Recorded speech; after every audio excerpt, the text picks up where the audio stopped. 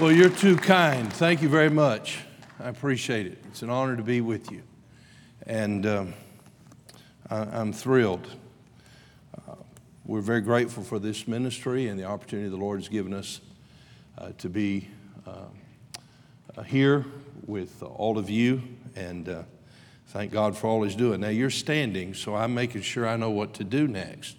Do I have them take a seat? Whatever you want. Okay. Let's do that.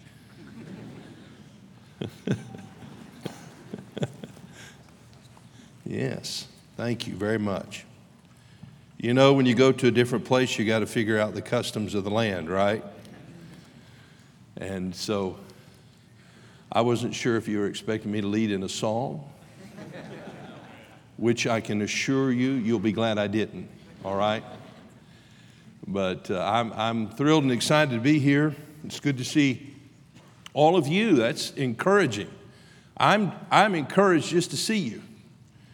And I won't have the opportunity to get to know all of you. I hope I get to meet some of you. But I want to thank you. I want to thank you for a willingness to train and serve the Lord with your life. The greatest life you could ever live is in service to the Lord. And it's a special, special thing when God touches your life and brings you to a place like this to prepare for ministry. And you just let God write the chapters of your life and follow Him. And I promise you, when it's over, you won't regret a thing. If you take the pen from Him, well, then you'll have some things you'll wish you could erase. But if you let Him write it every day of your life and just trust Him and follow Him, He will lead you. And so that's my prayer for all of you. Boy, what an exciting opportunity you have next week with the Spiritual Leadership Conference. I hope you'll soak all of that in. Enjoy it. What a great group of preachers you have coming. And I know that God will use that meeting, and I've heard so many wonderful things about it. And I just got here a week too early. But I want to get out here and be a part of that. Our Christian school has been here twice for basketball tournaments, and we've enjoyed our experiences here. And it's amazing. I'm sure this expression gets used a lot. But when you're driving up to this place and for miles and miles, there's nothing but nothing. And all of a sudden, like an oasis in the desert, you find this beautiful campus. And one of the great joys that I had in my time here was just getting to know some of the church people and listening to them talk about their church and their pastor and what a difference that God had made in their lives as a result of this church. I had a gentleman pick me up at the airport yesterday, and only God knows how much that man encouraged me yesterday. But he loves his church, and he loves his pastor, and he's invested his life here. And there are many more people who need a church, and they need a pastor. And so God has touched many of you to go out and do that work. So learn all you can while you're here and enjoy next week. You're going to hear some great preaching. It's good to see some of our friends, Dan Cox and Marie. And Dan and I grew up in the same church in East Tennessee. That's the spout where the glory comes out. And I'm just so thankful to see what God has done in his life and given him this opportunity, he and Marie and their family, to be here and to teach Greek. I'm sure you guys are loving that, right? And then to see Jamie, Smithy, and Erica here, dear friends of ours, folks we've known for many years. And it's a blessing to see them and meet a lot of new friends and hopefully make a lot of new friends. Well, we're looking this morning in the book of Nehemiah. So would you turn there with me? Nehemiah chapter number 2. Nehemiah chapter number 2, we'll begin reading in verse number 12. Nehemiah chapter number 2 and verse number 12. The Word of God says, "And I arose in the night, I and some few men with me, neither told I any man what my God had put in my heart to do at Jerusalem. Neither was there any beast with me, save the beast that I rode upon. And I went out by night by the gate of the valley, even before the dragon well into the dung port, and viewed the walls of Jerusalem, which were broken down, and the gates thereof were consumed with fire. Then I went on to the gate of the fountain and to the king's pool, but there was no place for the beast that was unto me to pass. Then went I up in the night by the brook and viewed the wall, and turned back and entered by the gate of the valley, and so returned. And the rulers knew not whither I went or what I did, neither had I as yet told it to the Jews, nor to the priests, nor to the nobles, nor to the rulers, nor to the rest that did the work. Then said I unto them, Ye see the distress that we are in, how Jerusalem lieth waste, and the gates thereof are burned with fire. Come, and let us build up the wall of Jerusalem, that we be no more a reproach. Then I told them of the hand of my God, which was good upon me, as also the king's words that he had spoken unto me. And they said, Let us rise up and build. So they strengthened their hands for this good work. But when Sanballat the Horonite, and Tobiah the servant, the Ammonite, and Geshem the Arabian heard it, they laughed us to scorn and despised us, and said, What is this thing that ye do? Will ye rebel against the king? Then answered I them, and said unto them, The God of heaven, he will prosper us. Therefore we his servants will arise and build.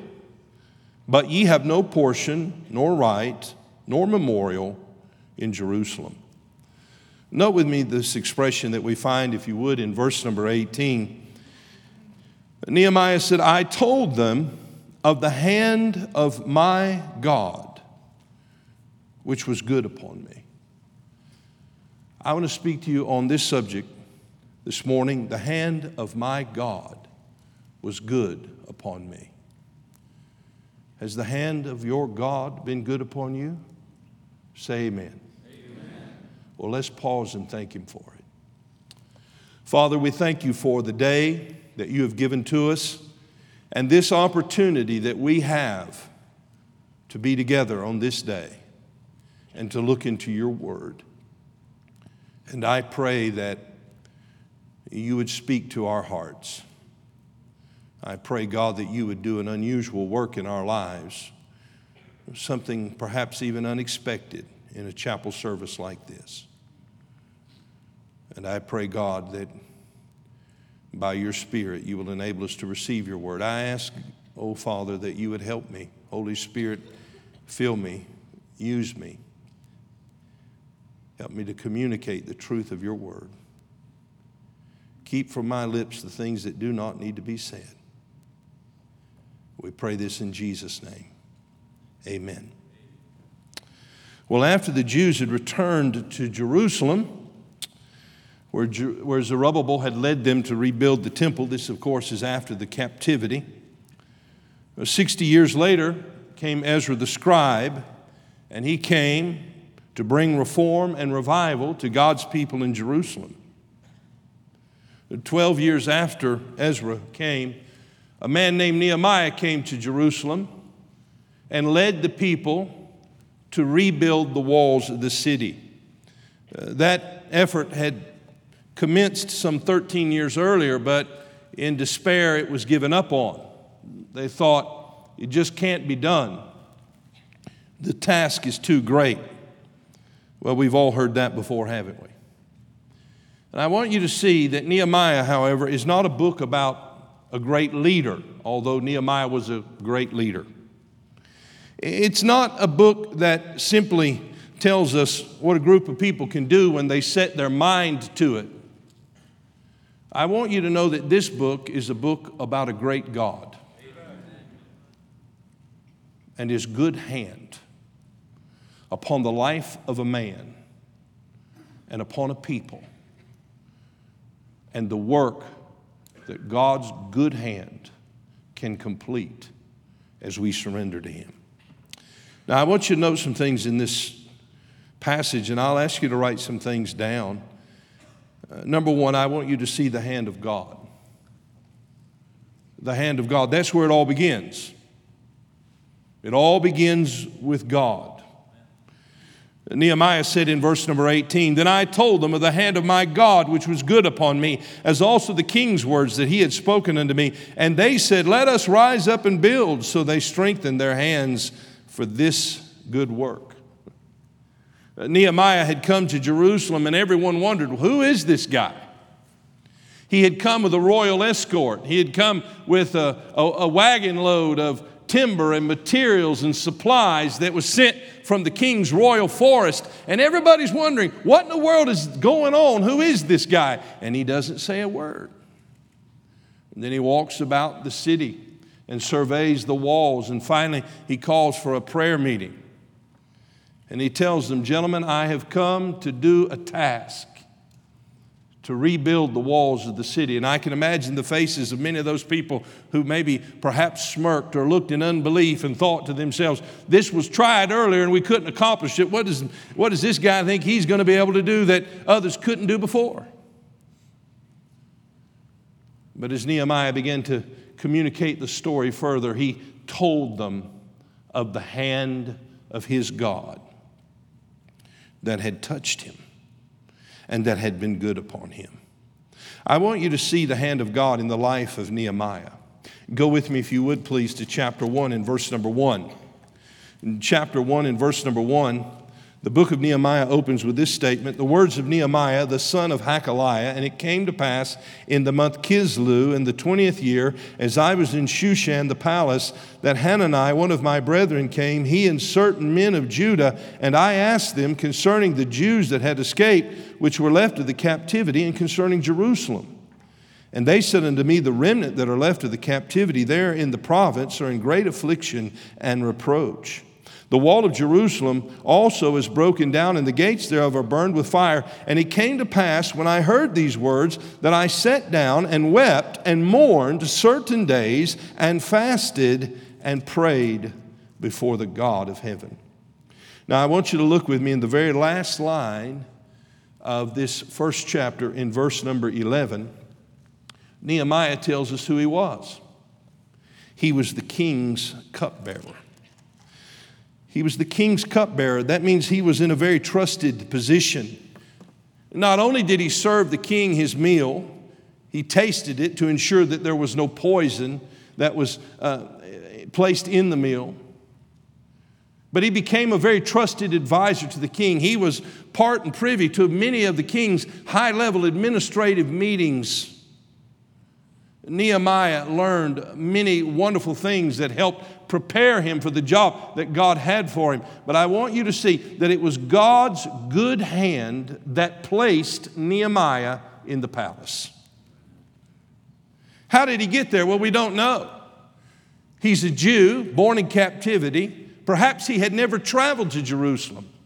But what we do know is that God put him exactly where He put him. And let me ask you a question this morning. Where has God placed you? I want you to understand, though the circumstances are different, and maybe this hasn't occurred to you yet, but no one is here by accident. You are here simply because of the sovereign hand of a good God who wants to use you and do something miraculous in your life. God's good hand placed Nehemiah in the palace. It was God's good hand that prepared Nehemiah for the task. As I said a moment ago, as a friend and confidant of the king, as someone who served him and worked closely with him, Nehemiah was able to be in many of the high-level administrative meetings of the king. And unconsciously, Nehemiah was being prepared. God was working in his life, training him and teaching him and giving him skills and knowledge that he would one day use to lead the people of Jerusalem to construct the walls. I want you to know that God is working to prepare your life. And this is an important stage in it. A call to preach is a call to prepare. That's what my pastor taught me. Time spent in preparation is never wasted. Don't get ahead of God. Sometimes college students think, if I could just get out there, look at what I could do. Listen, time spent here learning, serving, being trained, being taught the Scripture, learning how to live through difficult experiences and trials are all instrumental. The things that God is going to use in your life. The job that you have, maybe you work on campus, the job that you have, I want you to know God's sovereign over that and He's put you in this place to learn something. Maybe the job that you have off campus. By the way, if you work off campus or on, you ought to be the best employee in the place. Whether therefore you eat or drink or whatsoever you do, do all to the glory of God, including your job.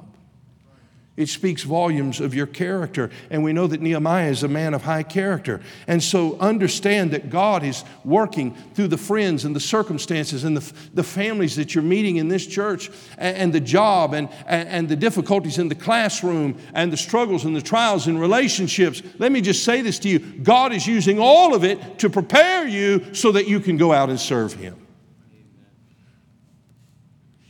It was God's good hand that prompted the king in chapter number 2 to consider Nehemiah's request. Nehemiah was burdened about the condition of Jerusalem, and he began to weep and pray, and he prayed for 4 months, and apparently it affected his countenance, and he's going about his business and serving the king, but he has a look of despondency, and the king takes note. In verse number 2 of chapter 2, the king said unto me, why is thy countenance sad, seeing thou art not sick? This is nothing else but sorrow of heart. Then I was very sore afraid. You see, that could have cost him his life, to be sad in the presence of the king. And in verse number 3, he said unto the king, let the king live forever. Why should not my countenance be sad when the city, the place of my father's sepulchres, lieth waste, and the gates thereof are consumed with fire?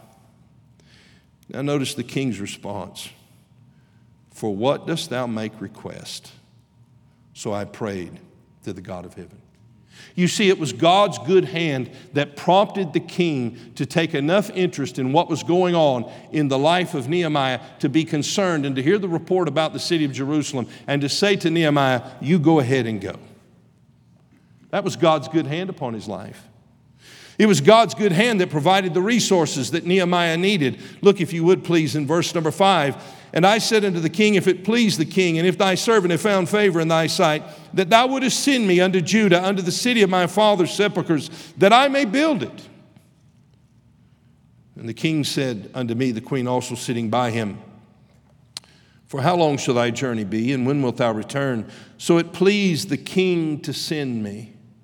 And I set him a time. Moreover, I said unto the king, if it please the king, let letters be given me to the governors beyond the river, that they may convey me over till I come into Judah. I don't want any problems in travel. Stamp my passport.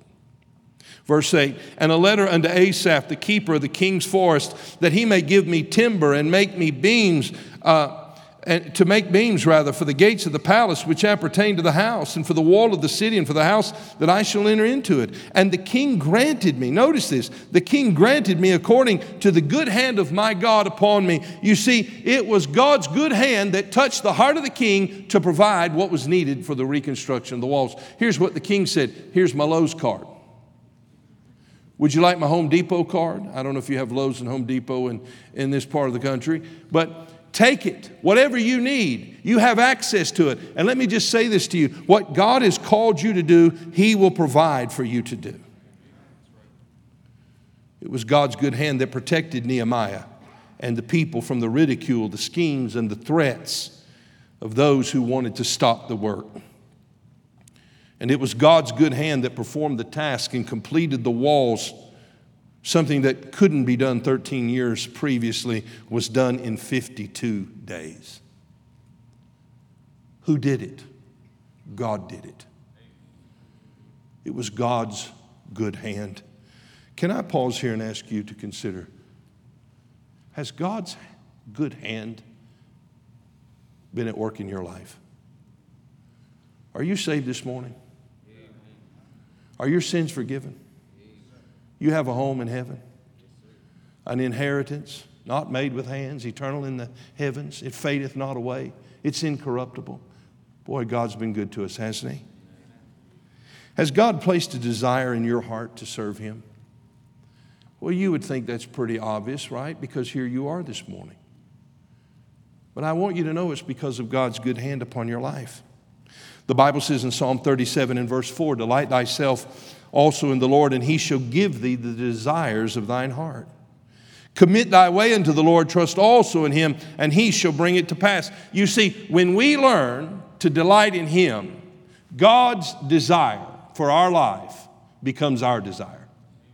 We begin to desire what God desires. And God works in our hearts to cause us to desire to serve Him. The Bible says in Philippians 2 and verse 13, for it is God which worketh in you both to will, there's the desire, and to do of His good pleasure. This is a true saying, Paul said. If a man desire the office of a bishop, he desireth a good work. The very fact that Nehemiah desired to go to Jerusalem to do the job was because and as a result of God's good hand upon his life. Has the Lord given you an opportunity to learn and to serve? Absolutely. Aren't you glad to be a part of West Coast Baptist College? Aren't you glad that you can learn how to serve the Lord in the local church?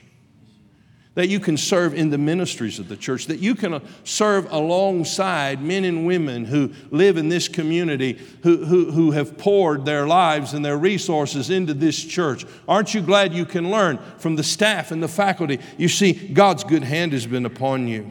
He is supplying all of your need. I know that finances sometimes become challenging, but trust in the Lord. He has promised to supply our needs, and He will do so in many miraculous ways. And let me encourage you, keep a journal, keep a notebook, and record how God answers prayer and how God provides.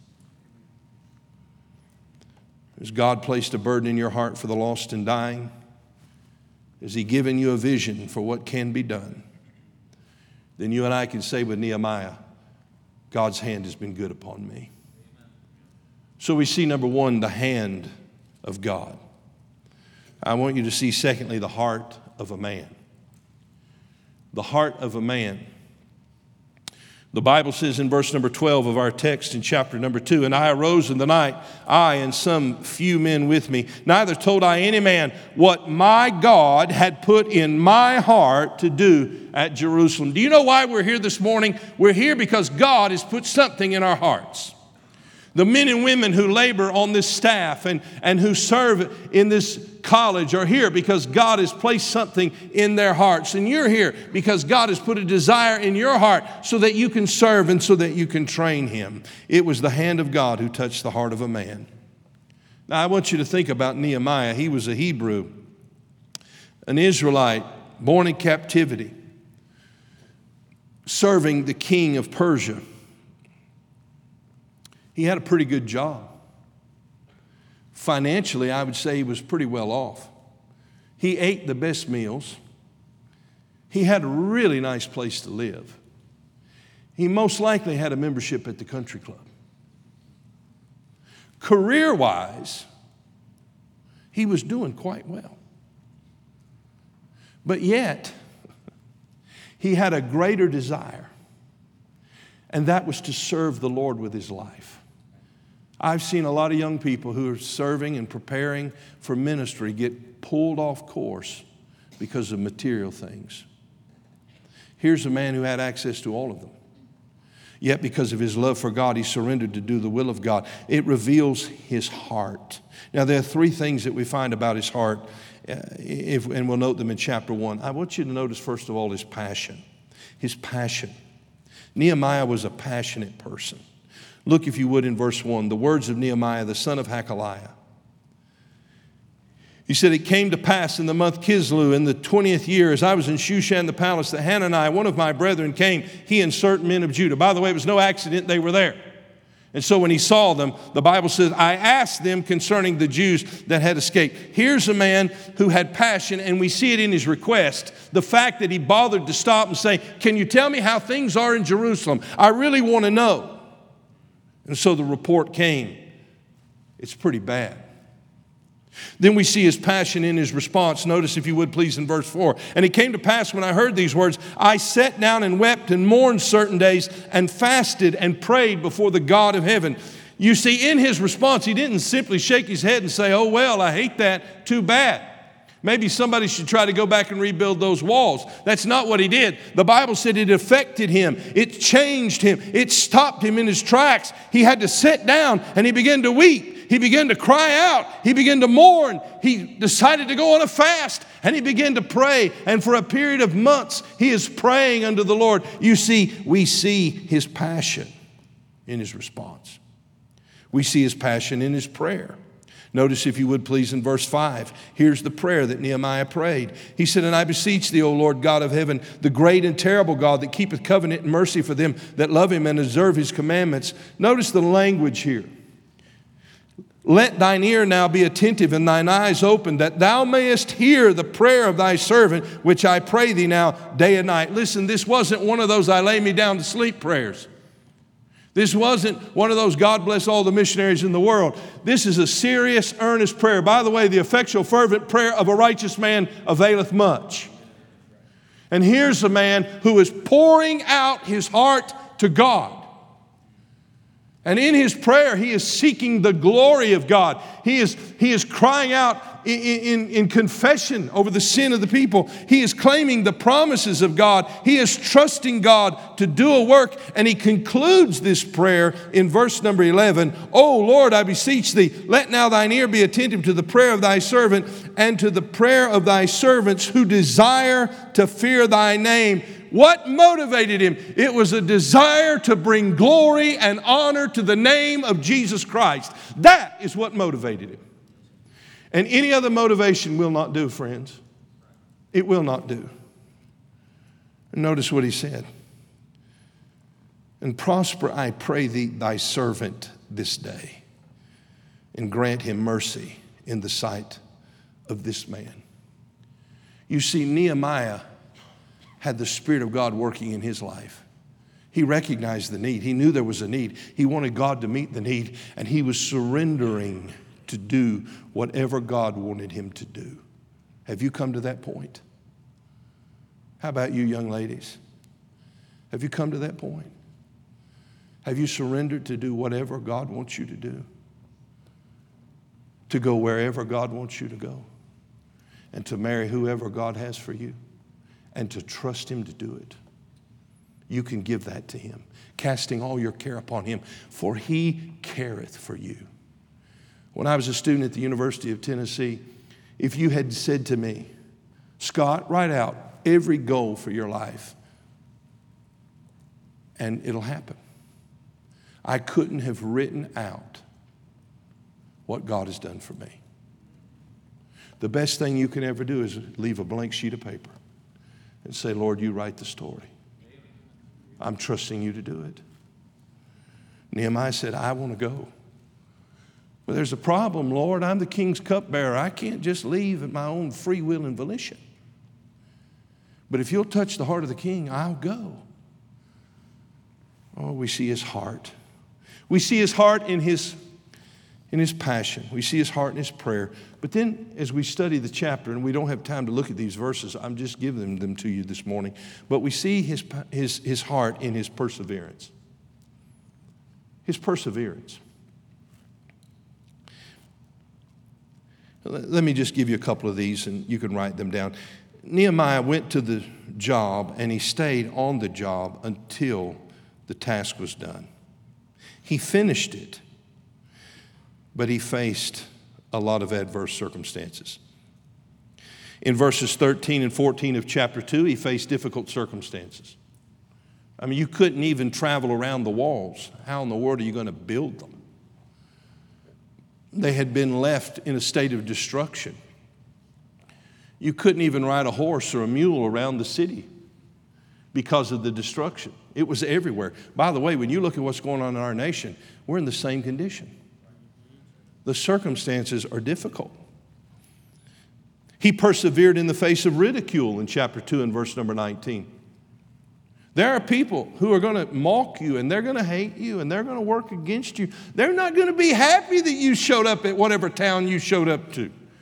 They're not going to be happy that you're serving in that local church. They're not going to be happy that you're teaching that Christian school classroom. They're not going to be happy that you showed up on the mission field to bring them the good news of the gospel. There are going to be people who are going to resist you. He persevered in the face of criticism, chapter 4, verses 1 through 3. He persevered though there were threats in chapter 4 and verse 8. He persevered through discouragement. He persevered through disappointment. He persevered through deception. He persevered through false accusations. The Bible says in the book of Proverbs 24 and verse 10, if thou faint in the day of adversity, thy strength is small. I want you to know there are many difficult days awaiting you. But by the grace of God and with the good hand of God, He will lead you to persevere. When Paul closed his letter to Colossae, he called the name of a young man. I imagine he was a young man. His name was Archippus. We don't really know much about him. But I can just imagine the church at Colossae had gathered, and someone is reading this letter. And it's obvious they've come to the last part of the letter. And Archippus is there. And all of a sudden, he hears his name. Can you imagine how uncomfortable he got? And say to Archippus, lump in the throat, I got called out. Don't you hate it when that happens? By the way, it could be a good thing for you. And say to Archippus, take heed to the ministry which thou hast received in the Lord, that thou fulfill it. Listen, don't quit, don't walk away, but persevere. There are going to be difficult days, but endure hardness as a good soldier of Jesus Christ. And God will give you the grace and strength to do it. So don't think it's strange when the fiery trials come. Know that they're coming. And so what do we see in this passage? Well, we see the hand of God. And then secondly, we see the heart of a man. But then finally, we see this, the hope of a people. The hope of a people. Notice in verse 17, when Nehemiah brings this group together, he said unto them, ye see the distress that we are in. Well, they'd been living in it, hadn't they? He had just been there a few days to see it. It's amazing the things that people get used to. He said, I want you to look around, gentlemen. I want you to see the distress that we're in. And I want to ask you a question. Do you see the distress that we're in? Our nation is in distress.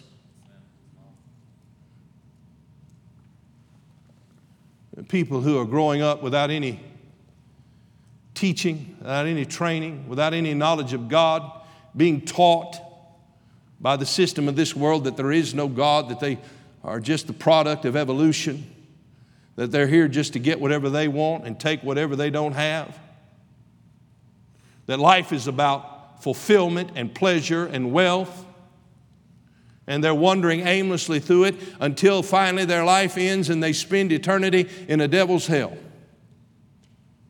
And friend, that's not what God intended for humanity. And in spite of our rebellion, the loving Lord Jesus came to this earth born of a virgin. He became a man and took upon himself the form of a servant. And he went to the cross bearing the sin of the world. And he tasted death for every man. And it's my job and it's your job to get as many people to heaven as we possibly can.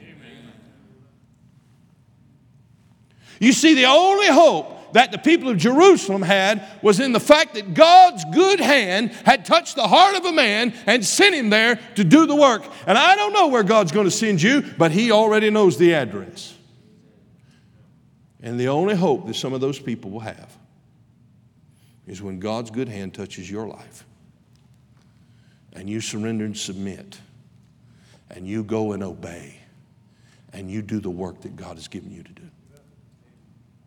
He said, look, we're in a big mess here. You see the distress that we're in. The walls are broken down. The city lies in waste, in ruins. The gates are burned with fire. Well, those walls are essential. Those walls served as barriers to the enemy. If there are no walls, then the enemy can come in. Beware lest any man spoil you through philosophy and vain deceit, after the tradition of men, after the rudiments of the world, and not after Christ. Let me tell you, that's happening every day. Invading armies, Satan's armies are coming into the lives of children who are defenseless, coming into the homes of young people who are defenseless because there are no walls of truth built around their lives, and he's carrying them away captives. He's spoiling them with philosophies and vain deceits, and the only answer is the answer of God's people to go and build the walls again. May God help us to go and build the walls of truth. The people were asleep, weren't they? I think they were Baptists. They had put up with it for 13 years. And if you tried to bring up the idea of rebuilding the walls, I can see the guy. I can see his face and I can hear him. He spoke with a southern accent. And this is what he said. We've already tried that, preacher. It ain't going to work. Well, let's try it again. Because God's good hand is on us. And God's good hand is on you. And God will use you as he used Nehemiah. And what did God do? Well, I want you to see what he did. He stirred the people. He stirred them. Look at verse 18. Then I told them of the hand of my God which was good upon me. There's also the king's words that he had spoken unto me. And they said, Nehemiah didn't say it. They said, the same crowd that had lived with those walls down, that had seen the enemy come in and carry their children away captive, that had seen people erect idols and sacrifice to idols on temple grounds. Those same people said, let us rise up and build. God stirred them. Then I want you to see that he strengthened them.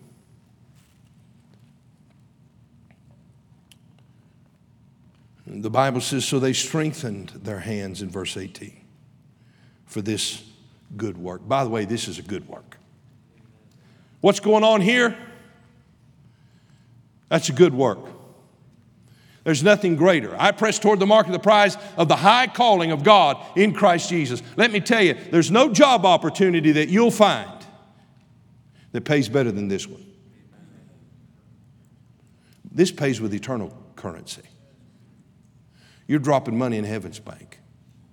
You're investing your life in the eternal. You're involved in something that is making an eternal, everlasting difference for the glory of God. It's a good work. So they strengthened their hands for it. They encouraged one another. They prayed together. They fellowshiped together. They labored in the word together. And they were strengthened by God's good hand. You see the hope of a people. They were stirred, they were strengthened, and then finally they were sustained. They didn't realize all the difficulties they were going to face. But if you'll read chapter 4 and 5 and 6, you'll see.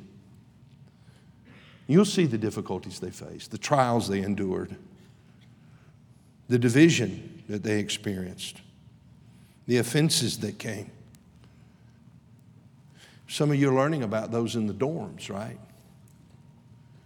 And you're learning how to demonstrate grace. At least you need to be learning how to demonstrate grace.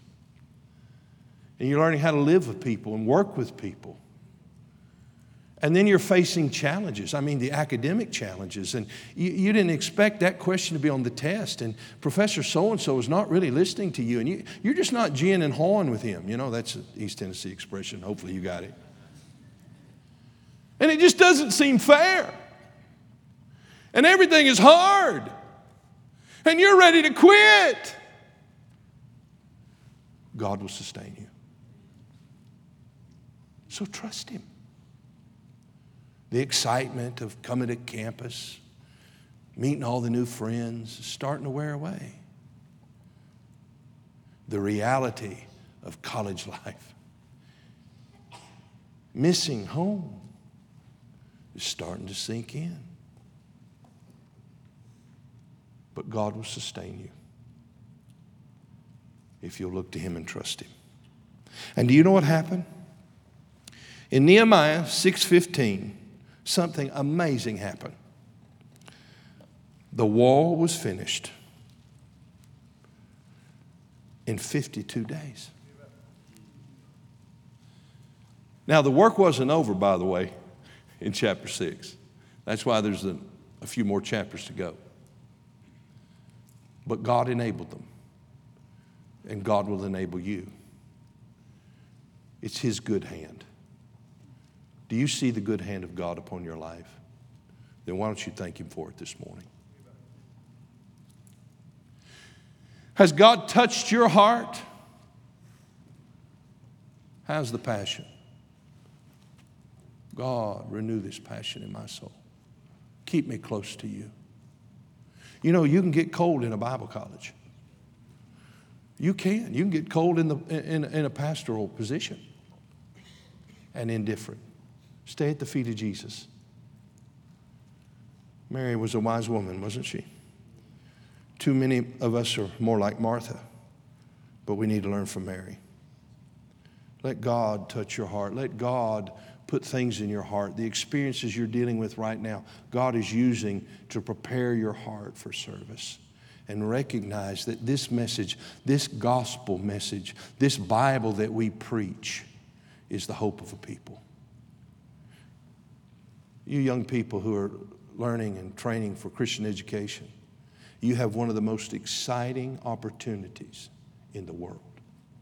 Because you get to spend 7, 8 hours a day with a group of children and teach them and influence them. When all of the influences outside of that place are leading them away from God, you have an opportunity to build and erect the walls of truth around their lives.